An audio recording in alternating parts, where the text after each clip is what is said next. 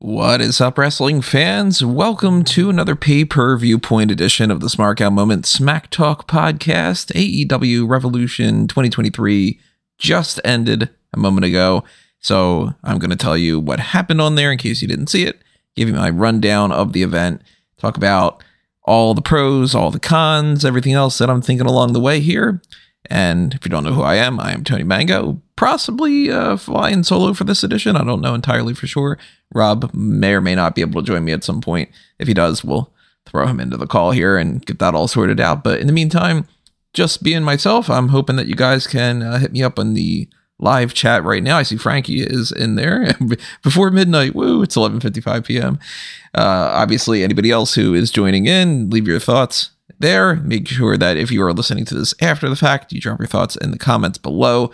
If you're listening to this outside of YouTube, of course, you should be heading over to YouTube and you should be subscribing and liking that post and doing all the good stuff that you normally should do. But join us on the live things, and have fun that way. Don't just check us out on Spotify and such.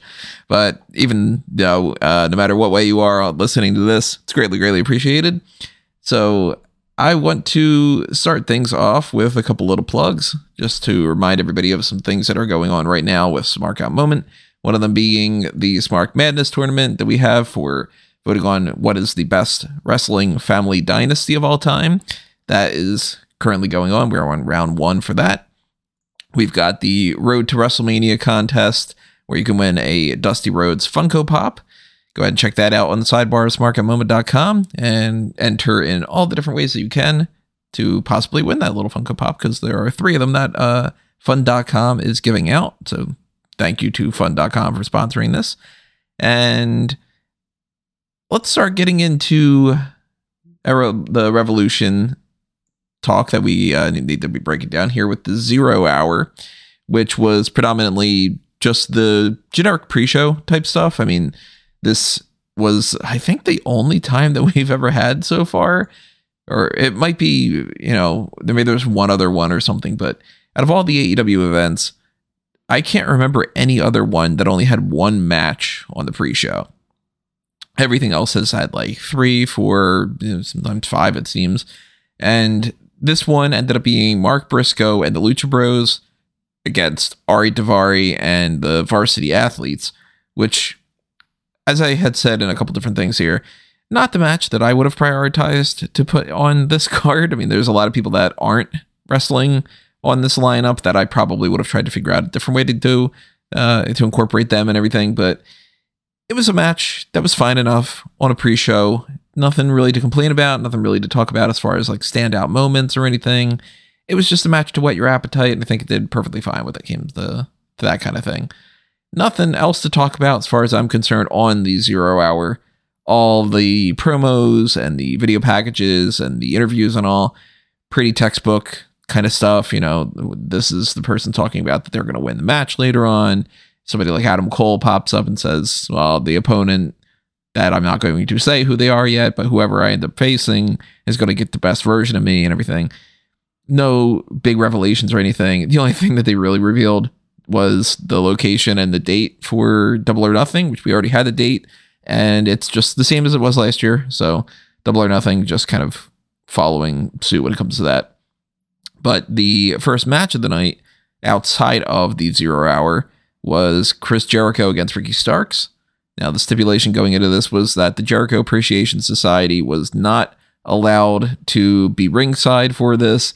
And immediately the commentary team were already talking about, well, who is going to come out and how is Jericho going to completely screw this over? Because he's clearly got a plan and he's not going to stick to not having somebody come out and cheat in some fashion, which I thought was kind of funny because they were just like, okay, well, then I guess that's kind of spoiling that that's going to happen at some point. I mean, we all had our anticipations that that was going to happen to begin with, but it was kind of funny for them to just flat out say it.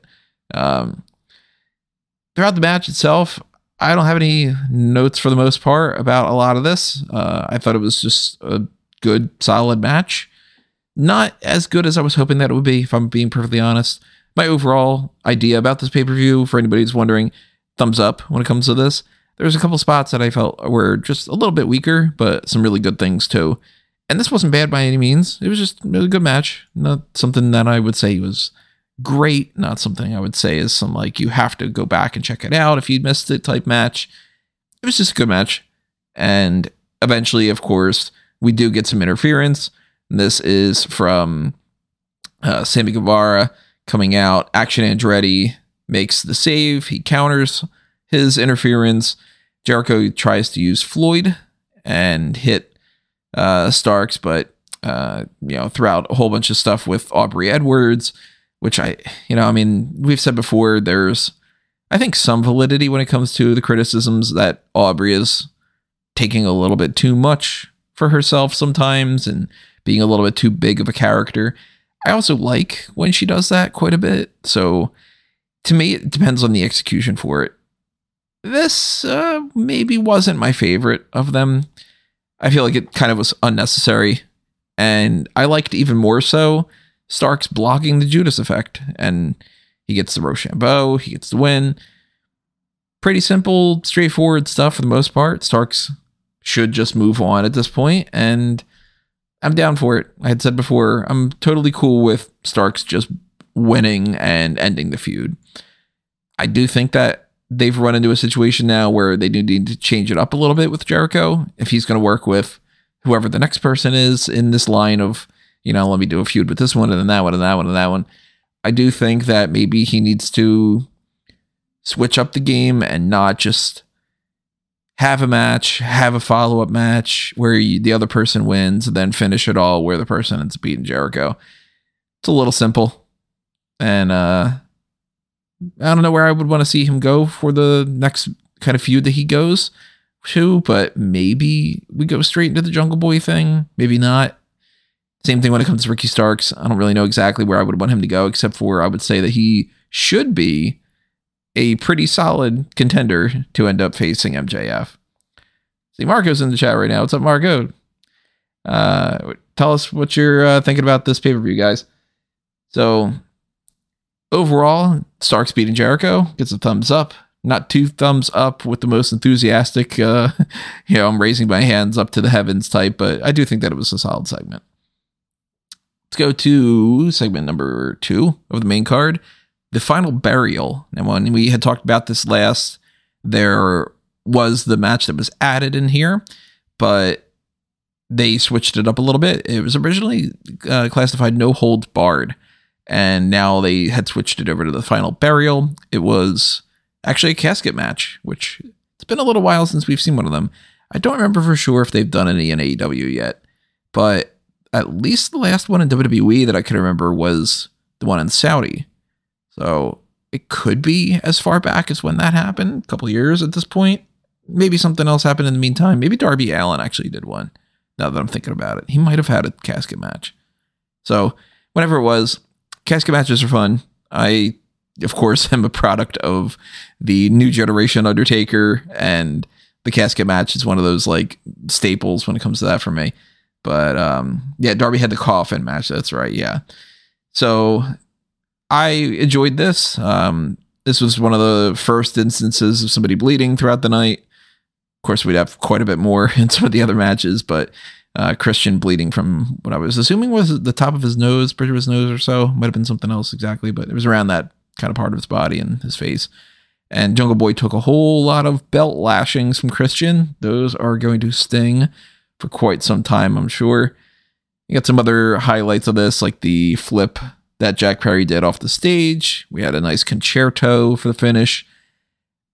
I liked everything of this match except for the very, very end, which was Jungle Boy putting Christian in the casket, taking forever to shut it. I don't really know what was going on there about like whether that was just, dramatics or if it was, it's taking a second to catch his breath or something. I didn't really like that part, but more so, how goofy was it when Jungle Boy shuts the casket door and almost immediately, I mean, it's a split second of a difference, the lid shuts and the grave is just there underneath it, and the casket just plummets into the grave. I thought that looked ridiculous. I'm not a fan of that at all. If they do this kind of gimmick again going forward, maybe skip that. Maybe have it lower, quicker, or not quicker. Maybe have it lower in a different way so it's not as quick. Slower could look a little bit less dramatic.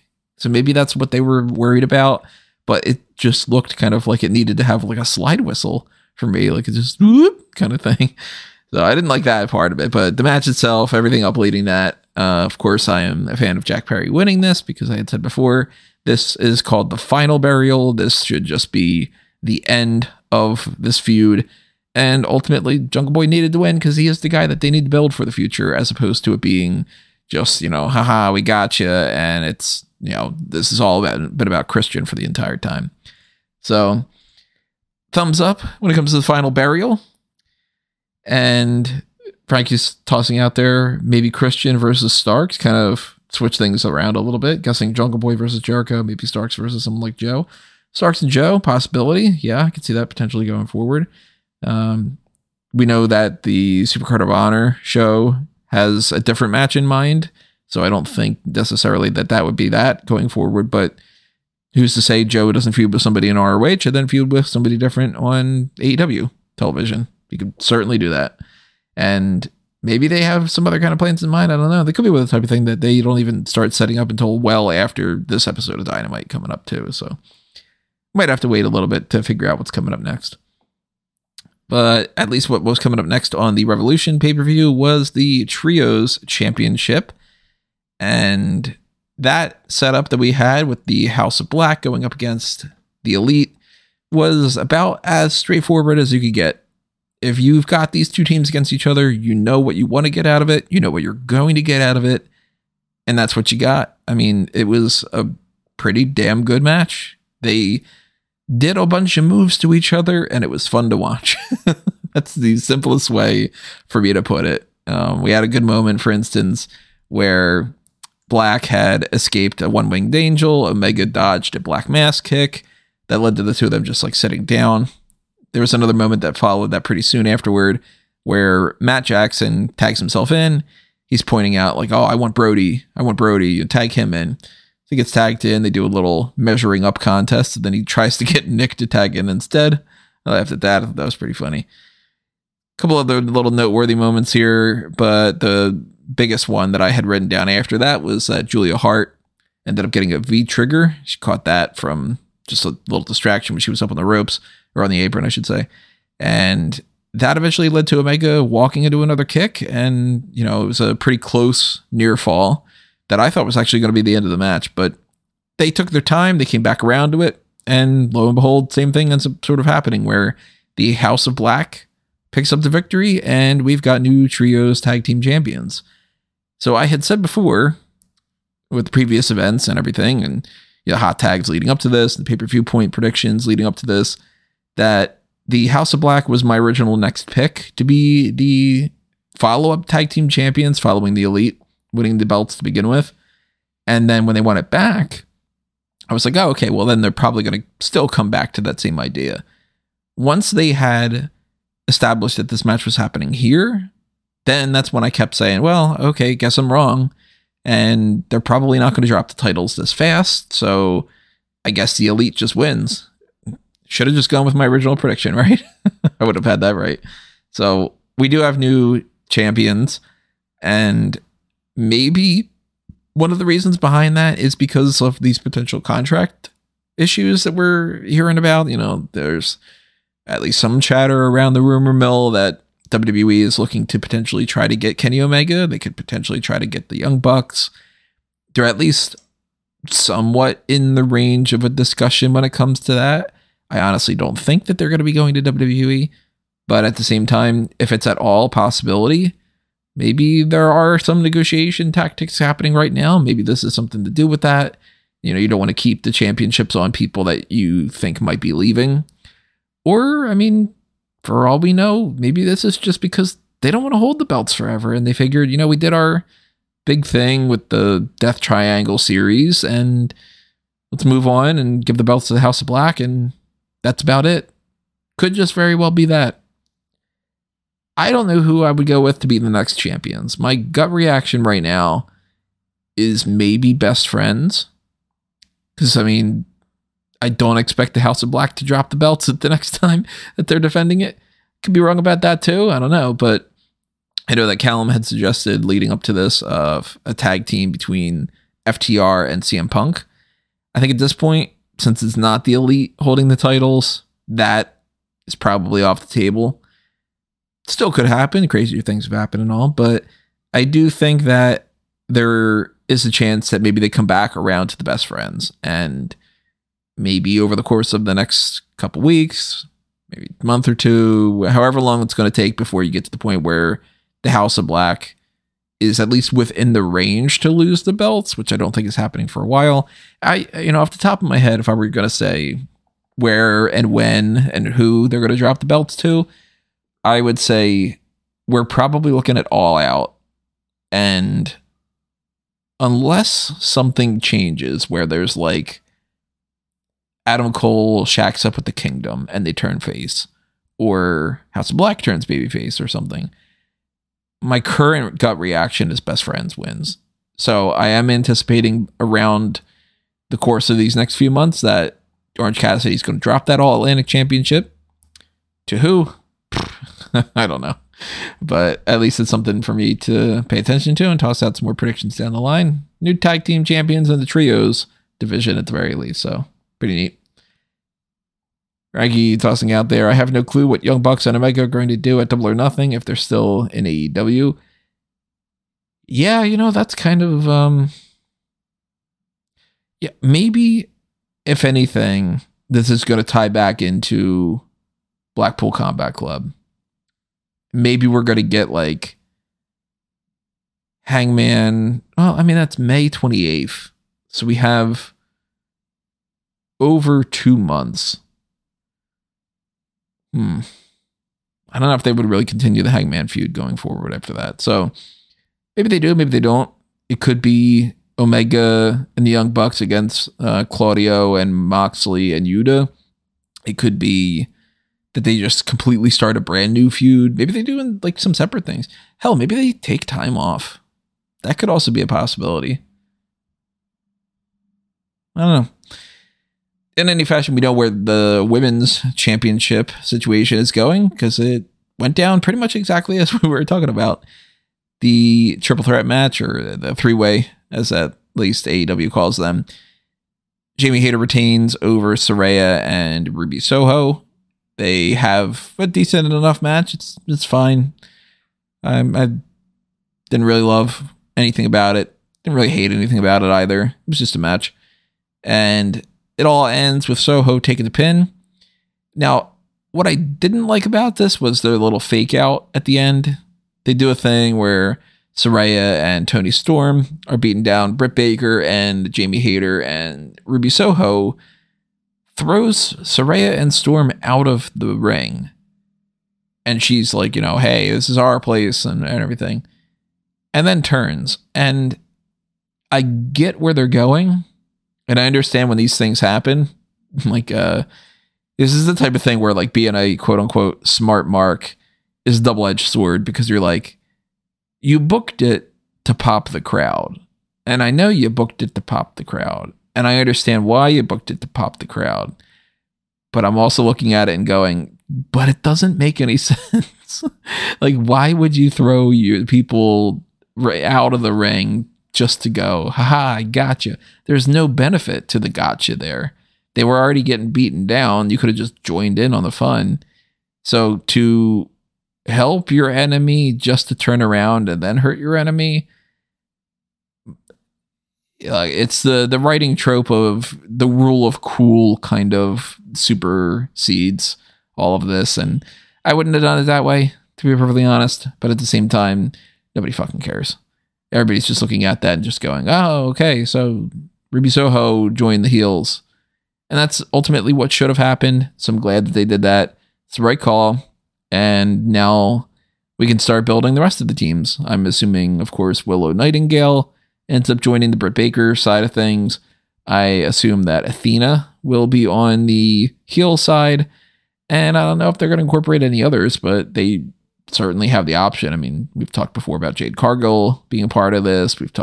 And Jade Cargill was not on this pay-per-view at all. So that's pretty interesting.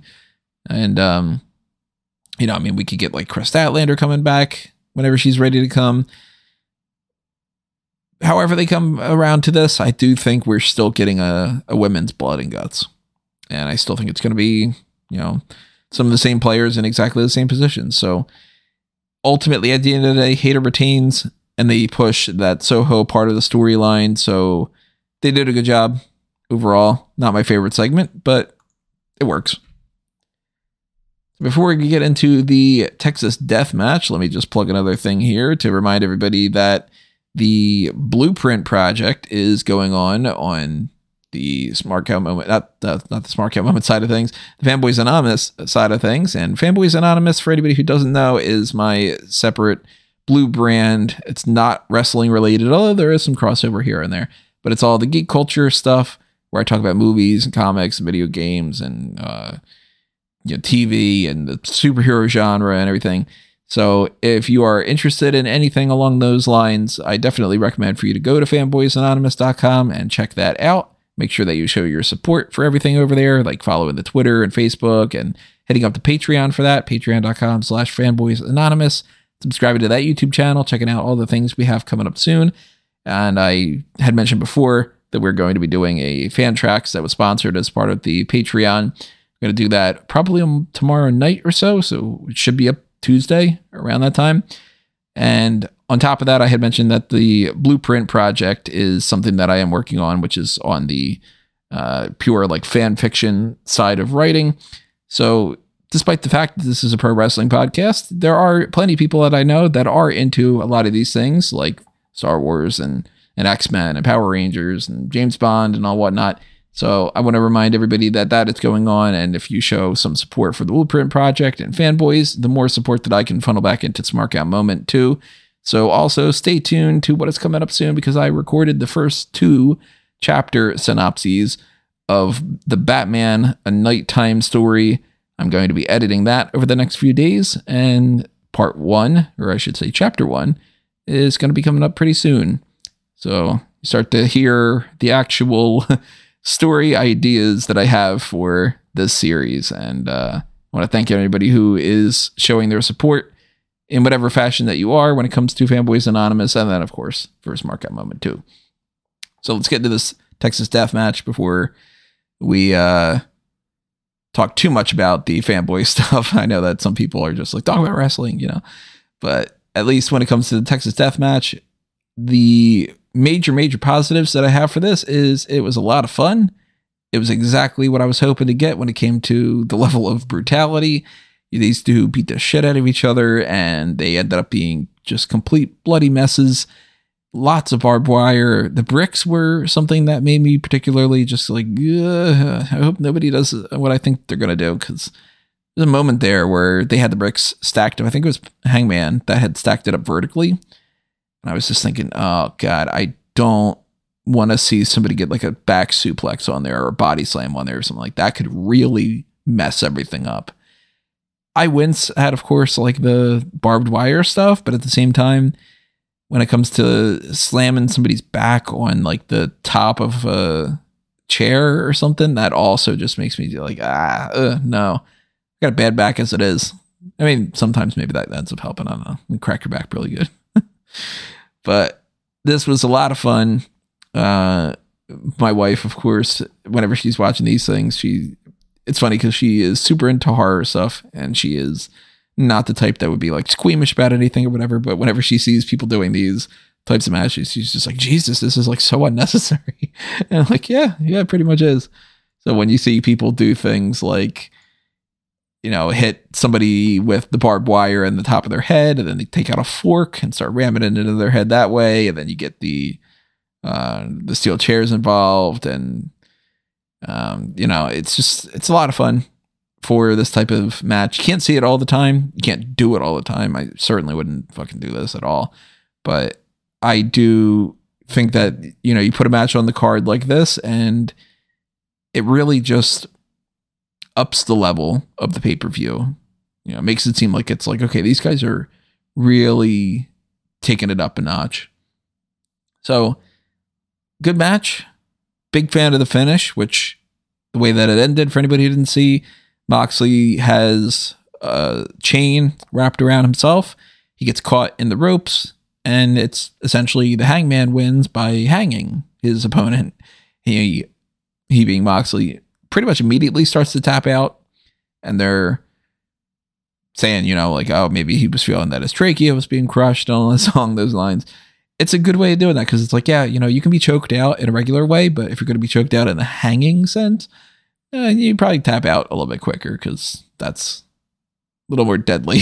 It's Texas Death Match. We don't want to actually see anybody die on that. So I thought this was great. I thought the right man won. And I'm kind of agreeing with the live chat right now. Frankie saying, thinking Page versus MJF, Double or Nothing. That makes the most sense to me when it comes to if anybody has positioned themselves as the next number one contender. Starks could be too. He did beat Jericho.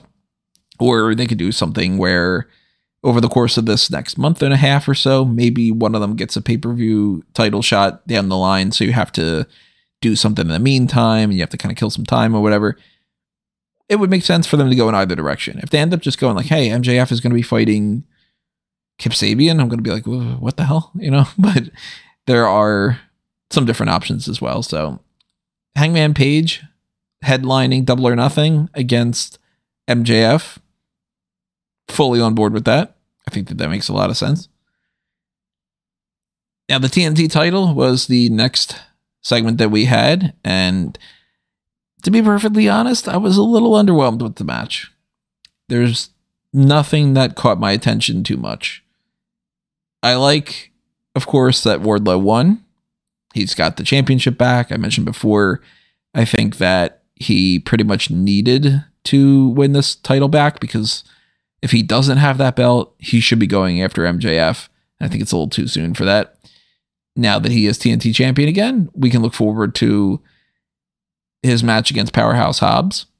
We can look forward to what is probably going to be a rather long TNT title reign. And when they want to do the Wardlow versus MJF thing, they pulled the trigger, they switched the title, he drops it to whoever he drops it to, and then that frees him up. Could be something in the next couple months. I don't think it's going to be as soon as Double or Nothing by any means, especially now that he won the title back. So I'm thinking maybe Full Gear when they come back around to that. Maybe All Out.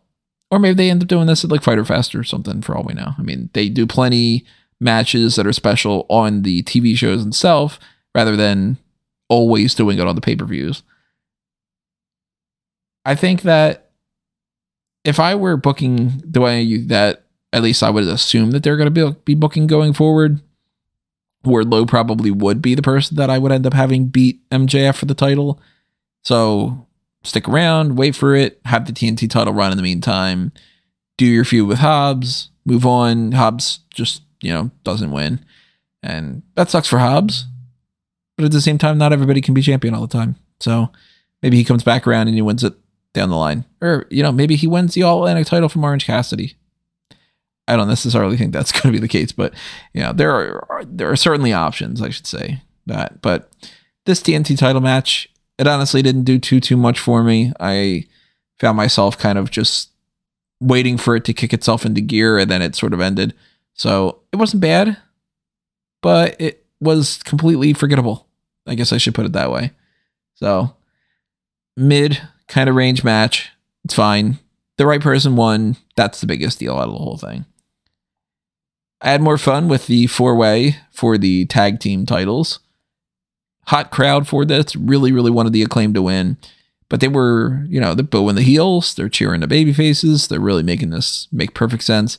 One of my favorite parts of the whole thing, of course, was Orange Cassidy doing this little thing where he's like winding up his arm and he's slowly heading towards the turnbuckle. And then the heels just break it up and everything. So I thought that was pretty funny.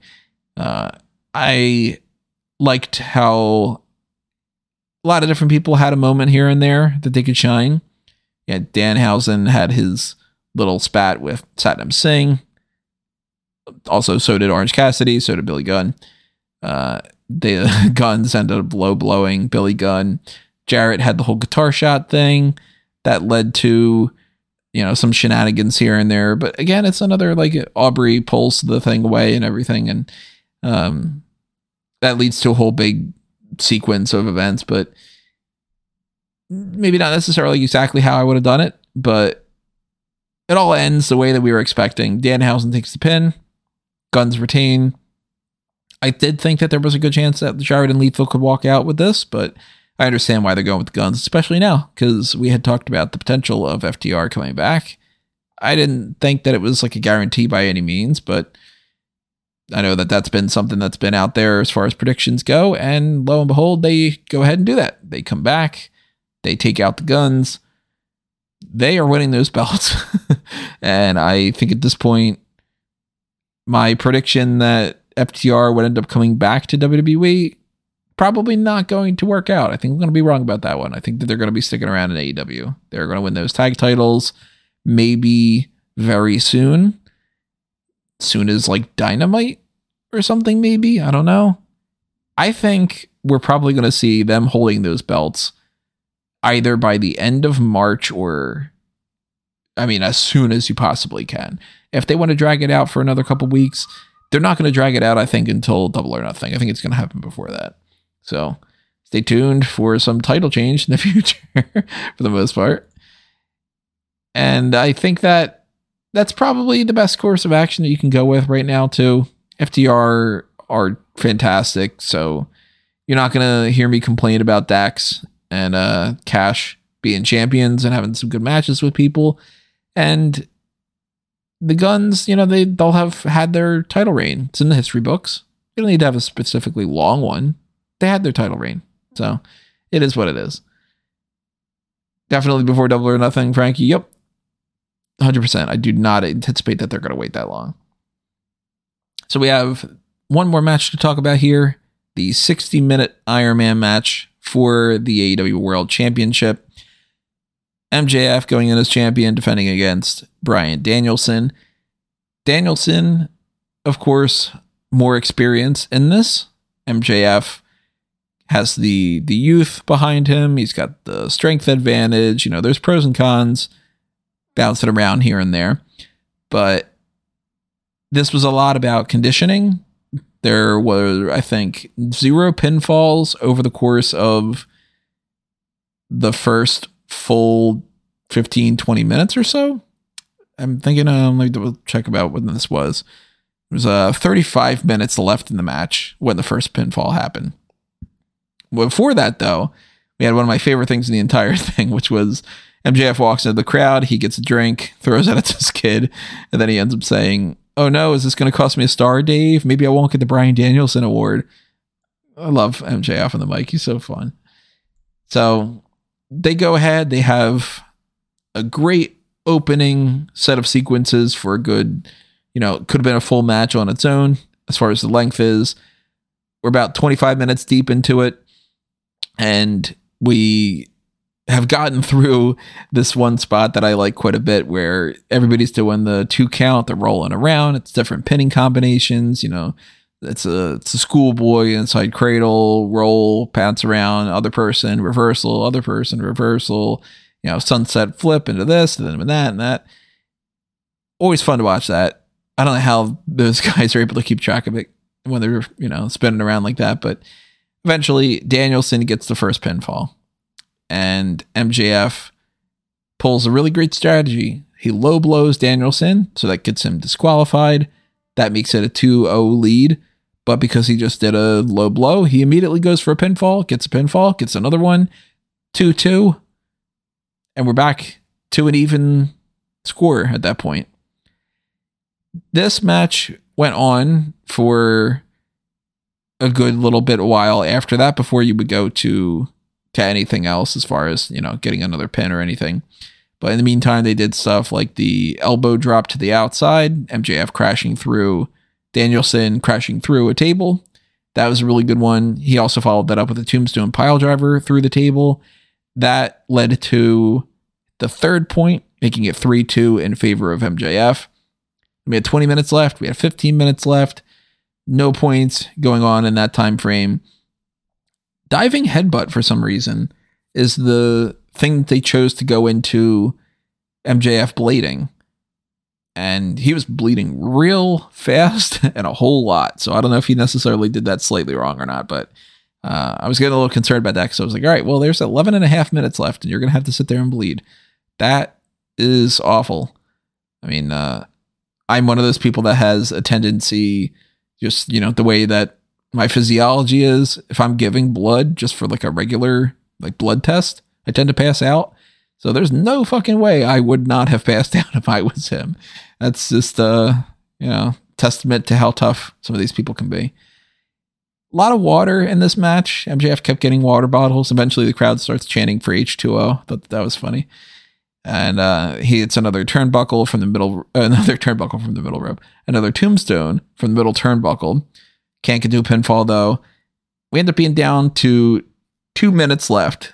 And we are at that 3-3 score after MJF had tapped out after the headbutt pretty soon after that. So this draw was a looming threat, essentially. And throughout the match, there had been a couple moments here and there where MJF had been locked in a submission.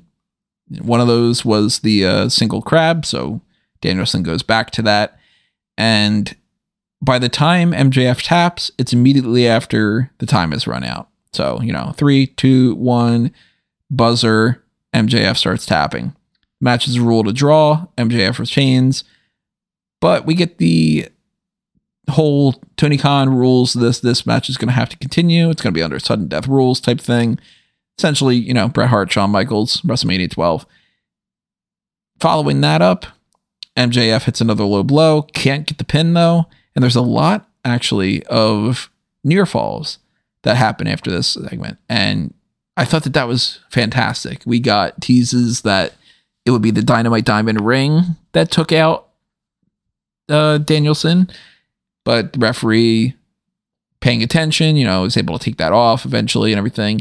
We got kicking out of the low blows. We got kicking out of MJF kicks out of a knee from Danielson and locks in the single leg crab again.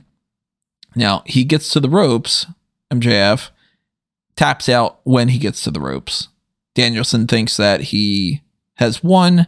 He's a little distracted. It's just enough of a distraction for MJF to get to an oxygen tank, nail Danielson in the head when the referee's not paying attention, goes for a submission.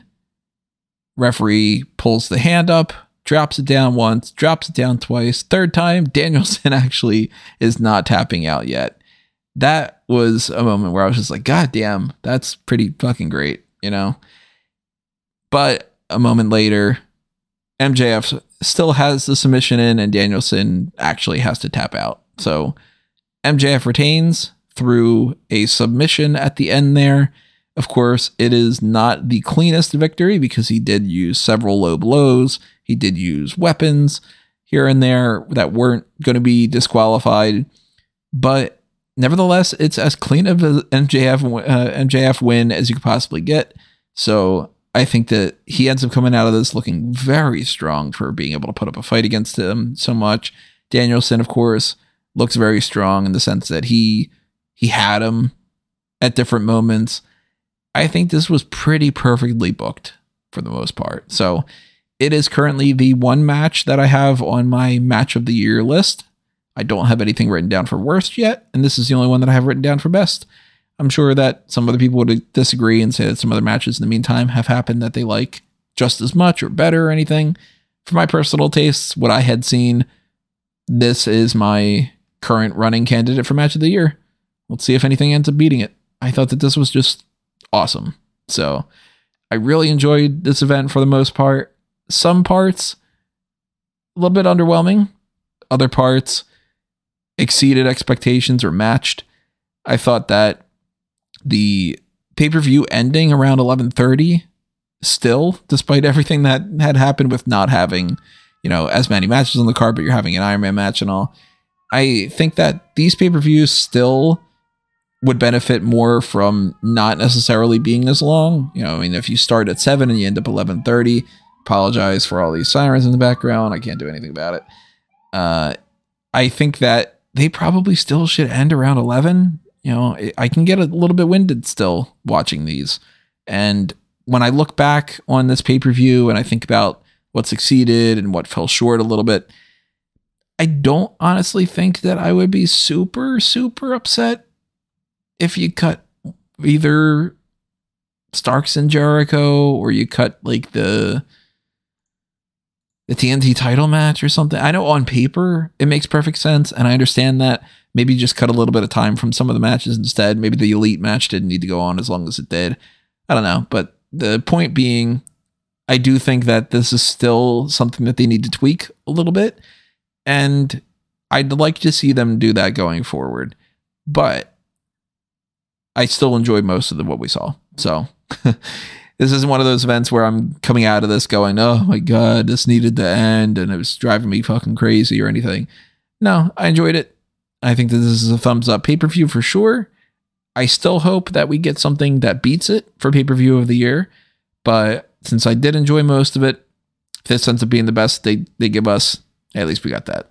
So some new champions going forward. We'll see how that plays out when it comes to Dynamite. We will continue on talking about our thoughts on the repercussions from this when we see those going forward. Probably just going to address it in the hot tags for next week. Maybe we'll get a little bit of opinions about what Rob and Callum had thought about that, if they're able to give us a quick summary of that. But the next time that you guys are going to be hearing from us is going to be the discussion about the pro wrestling and Hollywood crossover. We're going to talk about the best movies that have featured a wrestler, talk about some TV spots that they have been in, and everything when it comes to The Princess Bride with Andre the Giant, to Batista with Guardians of the Galaxy, and we've got discussions on movies that we have or we haven't seen yet. Like I, for instance, have not seen They Live yet. It's on my list of just, I haven't gotten around to watching it. And I'm sure that there's going to be stuff that Rob hasn't seen, stuff that Callum hasn't seen. We're going to try to do a top rope list. We're going to try to do a Mount Rushmore, and we're going to just talk some general stuff. So we got a lot coming your way when it comes to the next main event.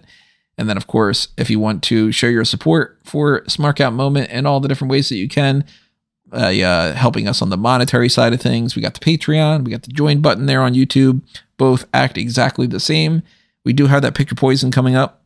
That'll be probably the next time that you're going to be hearing from us. Will probably be that. Although technically that might be over on Fanboys instead of Smart Out Moment. So I'm kind of not sure. I'm still trying to determine if that's going to be classified more of a fan tracks or if that's going to be a fan announce table.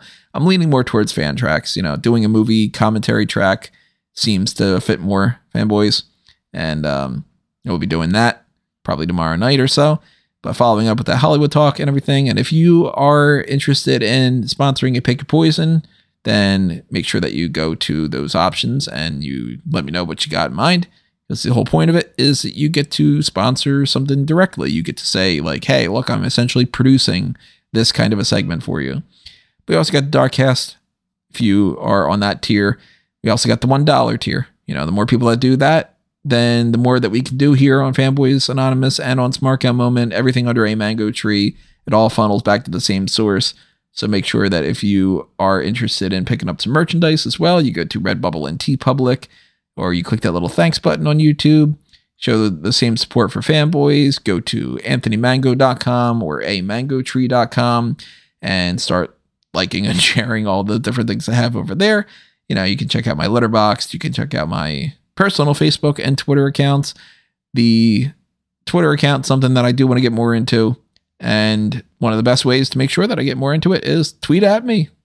Let's keep a conversation going or something. If you tweet at me, I'm more likely to respond. So, keep that in mind too. But anything that is under a mango tree is all good in the hood when it comes to if you support one thing, you're supporting the other stuff. So if you just want more Smart Out Moment and you want to support Smart Out Moment, go ahead and do it. If you want to support Fanboys, that's a great way. If you want to support both, that makes you an even better person. And we could all use better person points, right? At least when it comes to Revolution, those are my thoughts. I want to thank Frankie here for hanging out in the chat with me on the live side of things. I want to thank everybody else who listened to this after the fact. And I want to remind you all that if you want to stay tuned to Smart Out Moment, you should subscribe. That's the best way of popping back up.